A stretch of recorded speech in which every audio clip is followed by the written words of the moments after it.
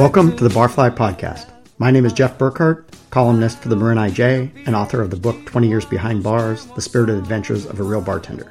Today my co-host is Kevin Blum, community manager for the online review site Yelp. Welcome, Kevin.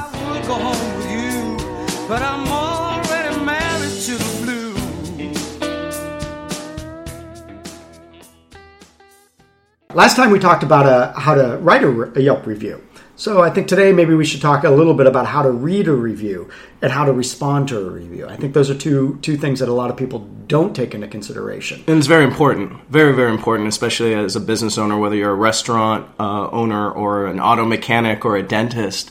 You want to know what people are saying about you because it's your reputation that's online. Right, it's a public forum. That's the whole point of it. Right? I have to admit, I don't have to admit, I like to admit that I use Yelp as a tool. Yeah. Right, I read reviews all the time. I always do the old contractor thing where you get 5 bids, you throw out the low, you throw out the high, and then you take a good, strong look at the middle. Yeah. Right, and that's how I utilize Yelp, and I think it's been very helpful for me in that regard. Absolutely. So, yeah, no, and I think that's very valuable advice is to look at the middle for sure. And there's, I think, a lot that you can learn from your reviews. Understandably, it's tough for a lot of business owners to get honest feedback because sometimes they're going to get feedback they don't want to hear. They're going to get the review that isn't favorable. Right. And that, unfortunately, comes with the territory. If you can't handle that, then you probably shouldn't be in business because you're not going to please everybody as much as you want to. And but I think there's also a lot you can learn from reviews as a business owner. If I know we have talked about this in the past, but if enough people are saying that your steak is undercooked or underseasoned, then maybe you might want to be looking at that and say, talk to your chef. Maybe we need to do something new with that steak. Right. I think you once also mentioned to me that the restaurants that seem most concerned about 5-star reviews are restaurants with incredibly high ratings already. That's a good point. Yeah, no, that's I find that always hilarious. Is when I get those complaints from restaurant owners, they are the ones that already they have a 99 4 or 5-star reviews, but it's that one 2-star review that drives them nuts, and then my phone, blows up, or I'm getting these angry emails like, "Well, how can?" And again, I'm like, "You have these great reviews, right? But maybe you can't please just everybody, right? For sure." There are some rules about what is allowed on Yelp too. For instance, you can't use people's names unless there's a good reason to believe that other people would know. What are some of those rules? Lewdness, hate speech, bigotry. The big no-nos, of course. Right. I remember there was one instance where a business owner contacted me because somebody left a review that wasn't even a personal experience. It was clearly somebody who was a jilted lover of an employee at the restaurant who went online and said, I'm making up her name. Sandy was clearly in the bathroom doing cocaine and blah, blah, blah, and just completely disparaging her. It did not say anything about, how the food was it was clearly somebody who was just had a bone to pick. What happens to a review like that? So with something like that, and a lot of business owners and people who just use the site aren't aware of this, but you can flag a review that if you think it violates Yelp's terms of service. And Yelp's terms of service are something that you can read on the site. Right. So that can go into more specifics. But if you feel like it doesn't accurately describe an actual experience, for somebody said, well, my mom went to that place and said it's horrible. That's not your experience, so that you can't give a business a 1-star review for that. Or if, like you said, if they call out a specific name to disparage that person in a public forum, that you can flag that review. And once you flag that review and you have they have a little drop-down menu of 3 or 4 different things that you can say, here's the reason why you're flagging the review. Then we have a user ops department that then evaluates that case within 3 to 5 days and makes a decision. So, and more often than not, you'd be surprised if they really feel like that review has violated terms of service, that review will get taken down. So where is the flag icon on your regular Yelp thing? It's at the bottom of the review on that business page. So if you were reading that review that you feel that's in question, at the very bottom of it on the right-hand side, it's a little flag icon, and you click that, and then that gives you the drop-down menu. Gives you the drop-down menu, and then also a little space where you can get into more specifics about why you're flagging that review. Well, and obviously, if someone doesn't like your hamburger, you don't flag that. No, I mean, just because you don't like what the person said that they didn't like your food, no, that's not a valid reason. That's not fake news. Just because someone doesn't like you, it's not fake news. As popular as fake news is nowadays, no, that's still a no. So, what are some other tools on Yelp that you can use in that regard? With regards to if you see a review that you really take exception to. Well, what I would recommend is first and foremost, breathe. Take a deep breath. Right. Don't respond immediately. Right. I know it hurts. That's the business is your baby, as we always like to say. But before you go on the attack, because of course you're going to feel a little defensive. Right. That's not always the best approach. Right. One of the things that we like to say is, we say start by thanking the business. This business owner should start by thanking that person for posting a review. And we recommend that doing that publicly. You can do public response or a private response. We recommend at first doing a public response. So you let not just that person know, but all the other people who are visiting your page know that you are listening to feedback and you're engaged. Well, because this is not a conversation in the vacuum. No, right? exactly. There are other people. I deal with that in the bar business all the time. There are people around you. They can hear what's going on too. Absolutely. So be aware of that. So, thank the person for their feedback, whether it's good or bad. And I definitely recommend responding to both good and not so good reviews. And then thank them for whatever positive thing they might have put into the review. Start with the positive before, you dig into, letting them know that, perhaps they, you share their disappointment that they were unhappy with their brunch or whatnot, and let them know that, let them know what your business philosophy is. Right. And let them know, hey, that obviously we strive to put out the best food as possible, and we apologize if that service didn't meet your standards, and this is good feedback for us. We're always working to do better, and we hope that you come back and give us another shot. And if a mistake was made, acknowledge the mistake. Acknowledge the mistake. Right? Absolutely.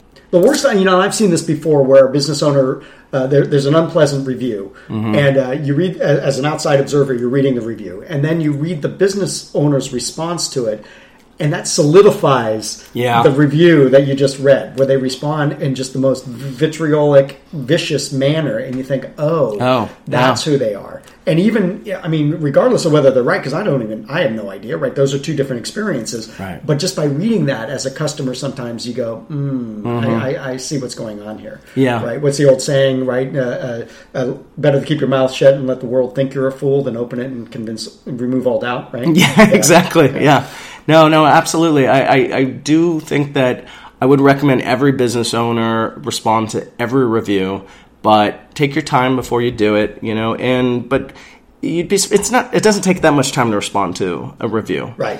But I think it makes a world of difference. I think as we talked about before in a previous segment, if you respond to somebody's review, negative review, within 24 hours of that review being posted, the stat has a 33% chance of getting upgraded. Wow. That's huge. That's huge. Yes. That's huge.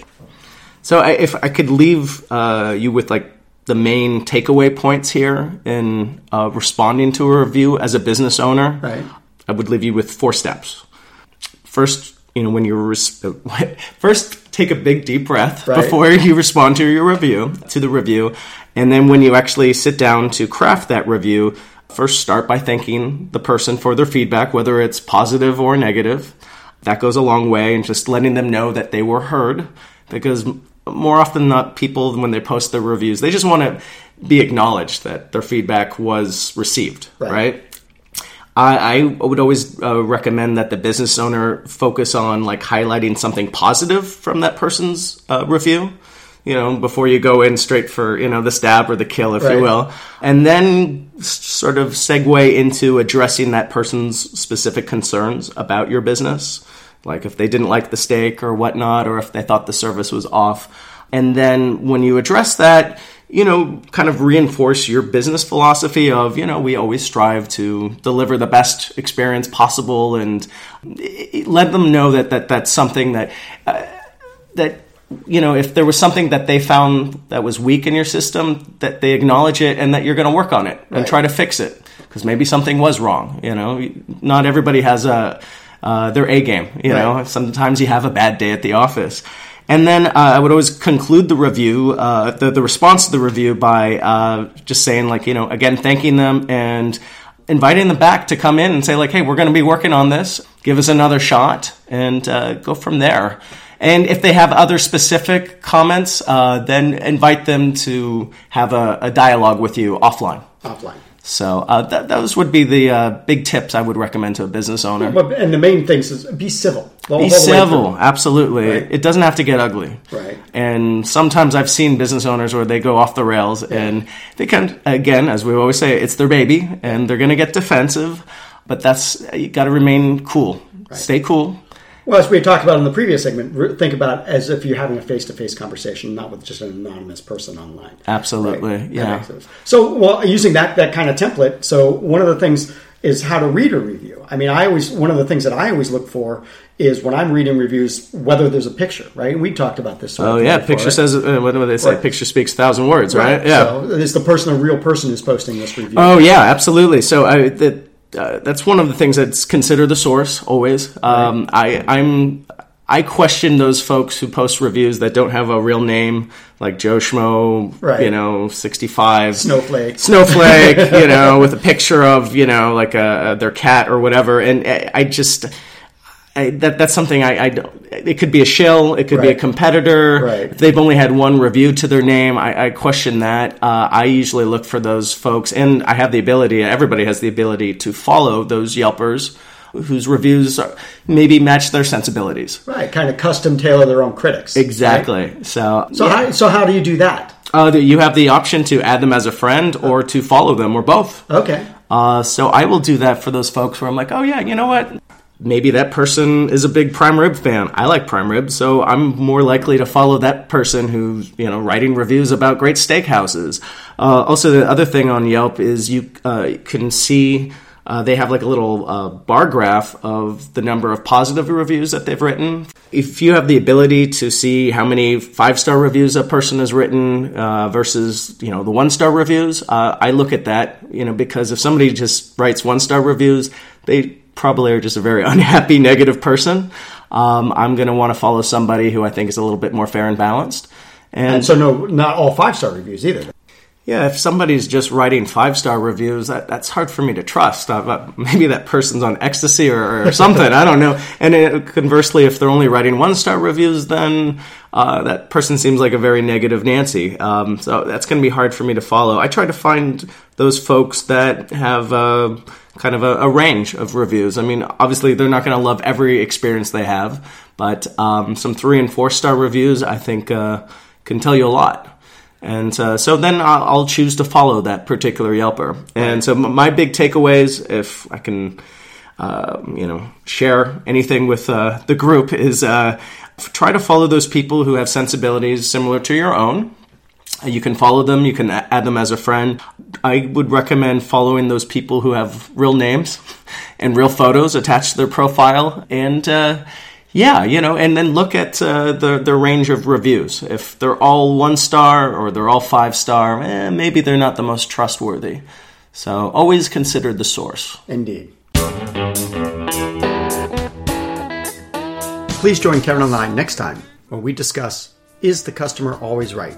In a 2-part series with our very first guest, Sean Saylor, chef owner of Saylor's Restaurant and Bar in Sausalito, California. My name is Jeff Burkhart. Thanks for listening. I would go home with you.